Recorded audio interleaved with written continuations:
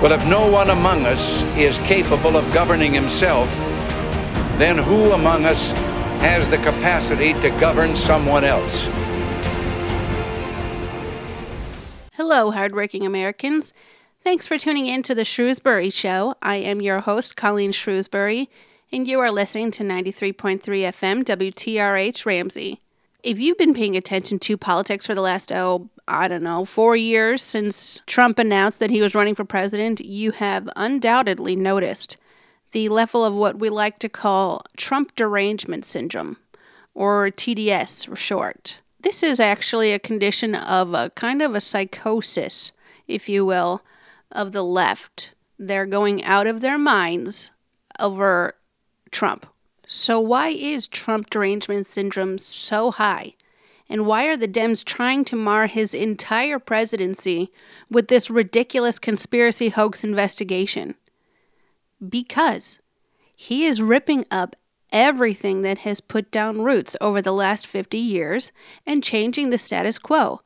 For 50 years, the status quo has been in the Dems' favor, and now it's dramatically out of their favor.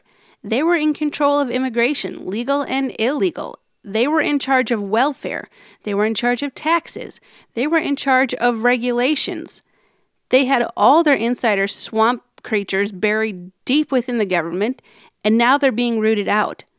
No one did anything about China or Iran or North Korea, and now someone is actually doing something about all of them. Iran was well on its way to nuclear weapons. North Korea was close to nuclear weapons too. China was our biggest importer and got most favored nation status year after year. They conducted corporate espionage for years and stole our intellectual property and industrial secrets, and I would imagine most people thought that this was just how it is. Yes, it was a menace and a nuisance, but no one did anything. And Trump is changing that. The issue of immigration was always a topic of conversation, but no one was serious about changing it. We went from a merit-based system to one of chain migration, the visa lottery, catch and release, DACA and DAPA, illegal aliens crossing the border daily and then receiving welfare, free healthcare and free education, and voting illegally, usually for Democrats. No one was talking about that, at least not loud enough for the left to hear. And not only is Trump talking plenty loud enough for everyone to hear, but he has taken serious steps to change all these things. The Dems see their illegitimate and ill-gotten base disappearing before their very eyes. Nothing was changing on terrorism, and now it's diminishing. They clearly weren't going to do anything about ISIS, and now look. In less than 2 years, Trump destroyed ISIS. Apparently, trade was a complete disaster for decades, and no one said a thing. But now look what we've got going on. We have bilateral trade agreements instead of these massive trade partnerships like TPP. Manufacturing as an industry was dying, and factories were shutting their doors or moving to other countries. Those factories are not only up and running again and moving back into the United States, but they've put thousands of people back to work, including people who had given up altogether on the idea of finding work. The coal industry was on its way to extinction, but we've resurrected it from the ashes. The steel industry was hurting, the auto industry. Just last year, U.S. Steel restarted Granite City Works, which is a blast furnace and steelmaking plant right in Granite City. I mean, we've got auto companies building multiple new factories right here in the U.S., including Michigan. And boy, wouldn't it be nice to see Detroit resurrected and revived and return to its former glory as the Motor City. If you stop and think about all that for a minute and have it all listed out one right after the other, you get the picture from 30,000 feet. Little by little over the years, everything that kept this country running and functioning as it should, immigration, employment, industry, it was all falling apart and disappearing. It was like slowly the life was sucked out of the country, and now through Trump, God is breathing life back into this country. And that reminds me, abortion is another thing these people were in control of. It was pretty much just a fact of life, no pun intended, that abortion was a given. We have made some serious inroads on life, They thought they were going to stick us with single-payer health care, but Trump got rid of the individual mandate, which left Obamacare a feeble shell of its former self. Religious freedom was eroded so much that Christianity was relegated to hushed whispers behind closed doors. By appointing 2 conservative judges to the Supreme Court and other conservative judges to the lower federal courts, we have had several significant victories on religious freedom. The media was assumed to be invincible and the guardians of truth. And since 2016, thousands of Americans have woken up to the fact that the media is not objective. The media is not honest. Everything Republicans, conservatives, and independents have been saying for years about the dishonesty of the media is true. The media used to be able to go lie about Republican presidents and the party as a whole and get away with it because the people they lied about never fought back. They gave in and reinforced the lies about them by giving in. The tables have been turned and people see the media for the joke that it is. The other seismic shift that was just assumed would stay put is identity politics and minority voters voting Democrat.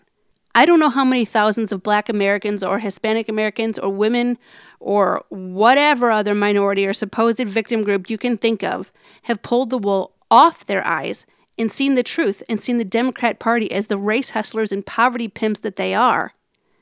I think Trump's guts and his just plow through it because we got a job to do mentality has emboldened conservatives to speak up and stand up to the left. For decades, the left thought that they could bully and intimidate conservatives into quiet submission, but all of that is changing now. I would encourage anyone who is looking at this country and feeling discouraged right now to take a step back once in a while and take inventory. God is on the move, and he is doing some mighty work. We just have to open our eyes to see it. Here's a little something that ought to boost your mood. Planned Parenthood in St. Louis had its license revoked for failure to comply with safety standards in Missouri state law. Credit here goes to the Christian Post. Here's a statement from Governor Mike Parson. Planned Parenthood is losing its license because it failed to meet basic standards of care, placed multiple patients in life-threatening situations, performed multiple failed abortions where patients remained pregnant, and intentionally impeded the state's health investigation by not allowing health inspectors to talk to the abortion doctors. If you don't comply with the law, there will be consequences. If you don't provide a standard of care that ensures the safety of women, you shouldn't be allowed to operate. It's that simple. Listen to the response of this lady, Dr. Colleen McNicholas. She's one of the abortion doctors at this clinic. She said that the state of Missouri is on the wrong side of history. We will continue providing abortion care for as long as the court protects our ability to do so. Well, apparently you didn't, and that's why your license is revoked. She goes on to say, this decision signals the true motive behind this license renewal mess that has left patients in limbo, uncertain about their health care, to ban abortion without ever overturning Roe v. Wade. Well, I got news for you, sister. Abortion is murder, and courts can't legislate from the bench. Last I checked, murder was against the law, not something for which to shake down taxpayers to fund your death enterprise. The Planned Parenthood facility in St. Louis is the only abortion clinic in the entire state of Missouri. So if this place shuts down, there will be no abortion clinics in all of Missouri. They're still going to operate even though their license hasn't been renewed. But if this place gets shut down, that would make Missouri the first state since 1974 without a functioning abortion clinic. The irony is that Planned Parenthood, which is the largest abortion provider in the United States, had its license revoked because of its failure to complete abortions in several cases. It wasn't that they denied women an abortion. It was that they performed the procedure and the baby lived through it. So the women had to come back to the clinic and have the abortion all over again. That's just absolutely disgusting in the first place. That's like saying, I didn't kill the person well enough the first time, so I had to come back and make sure I finished the job. Yes, maybe it is dangerous, the reasons why this clinic is getting shut down, or at least having their license revoked, was, lack of safety standards for women. That's not good. I'll say that. But the silver lining here is the possible elimination of a Planned Parenthood facility. So the Trump administration was involved in a legal battle over Title X funds being used for abortions. Credit, again, the Christian Post. The Trump administration had a rule that prohibits Title X funds from being used for abortions, and the Ninth Circuit, of all places, allowed the rule to stay. No, I didn't say that wrong, and you didn't hear that wrong. The Ninth Circuit ruled in favor of the Trump rule of not using federal tax funds for abortions. As a side note, this only goes to buttress my point that the courts are changing in favor of freedom thanks to Trump's appointments. I want people to understand, though, that I don't put Trump on a pedestal. I'm simply pointing out all the good things that are going on under this administration. I would say the same thing about any other president who is doing all these good things. So back to the story. The ruling question came as an announcement from HHS in February. It forbids the use of Title X funds to perform, promote, refer for, or support abortion as a method of family planning. Prior to this new rule, abortion referrals were required of Title X facilities, and providers were required to counsel patients on abortion. Title X funds are dispensed by the Office of the Assistant Secretary of Health, the Office of Population Affairs by the Office of Family Planning. Why do we even have an Office of Population Affairs or an Office of Family Planning? I think at some point we're going to have a discussion about all the parts of the federal government that need to be cut out. It's time to trim the fat. So, not only are tax dollars not allowed to be used for abortions, but Title X clinics can no longer refer patients for abortions elsewhere. I think this is possibly going to make decent-sized dents in the Planned Parenthood bottom line. Leana Wen, who is now the president of Planned Parenthood, called the order, quote, devastating for the millions of people who rely on Title X health centers for HIV tests, birth control, and other services.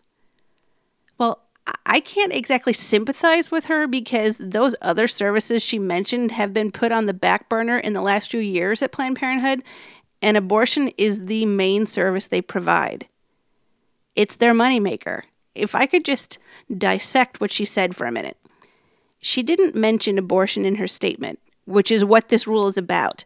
She mentioned HIV tests and birth control. Those two things are not abortion, so I don't think that the funding for those operations will be affected. And think about this for a second.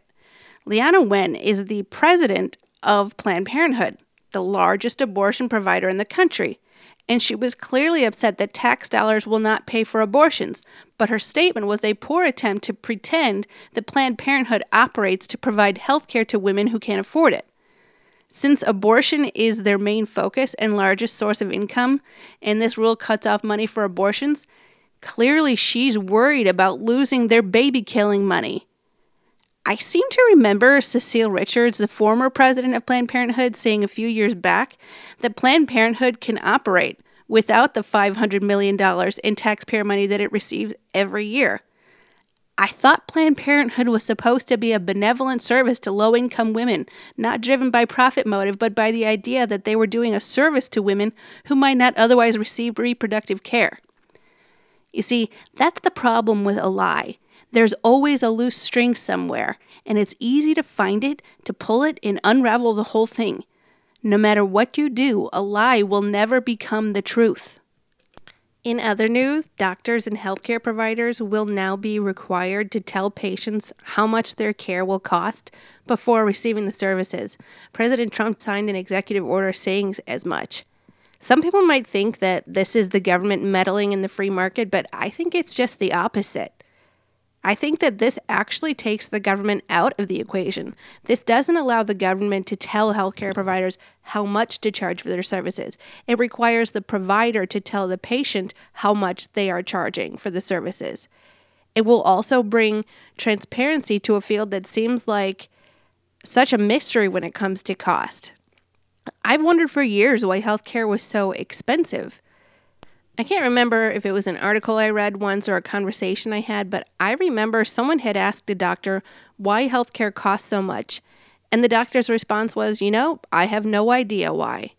It really doesn't cost that much to administer. So I have a theory that healthcare has been so expensive because providers can charge that much. Don't get me wrong. Doctors are fantastic. It's not an easy profession and we need doctors. But healthcare shouldn't feel so unattainable. This will allow healthcare to function more like the free market than it does now. I really think that this will drive the cost of healthcare down because it will create competition. You ever see two different gas stations across the street from each other and they have prices that differ by pennies, or maybe they're an exact match? This is like that. Or maybe you see McDonald's on one side of the street and Burger King on the other.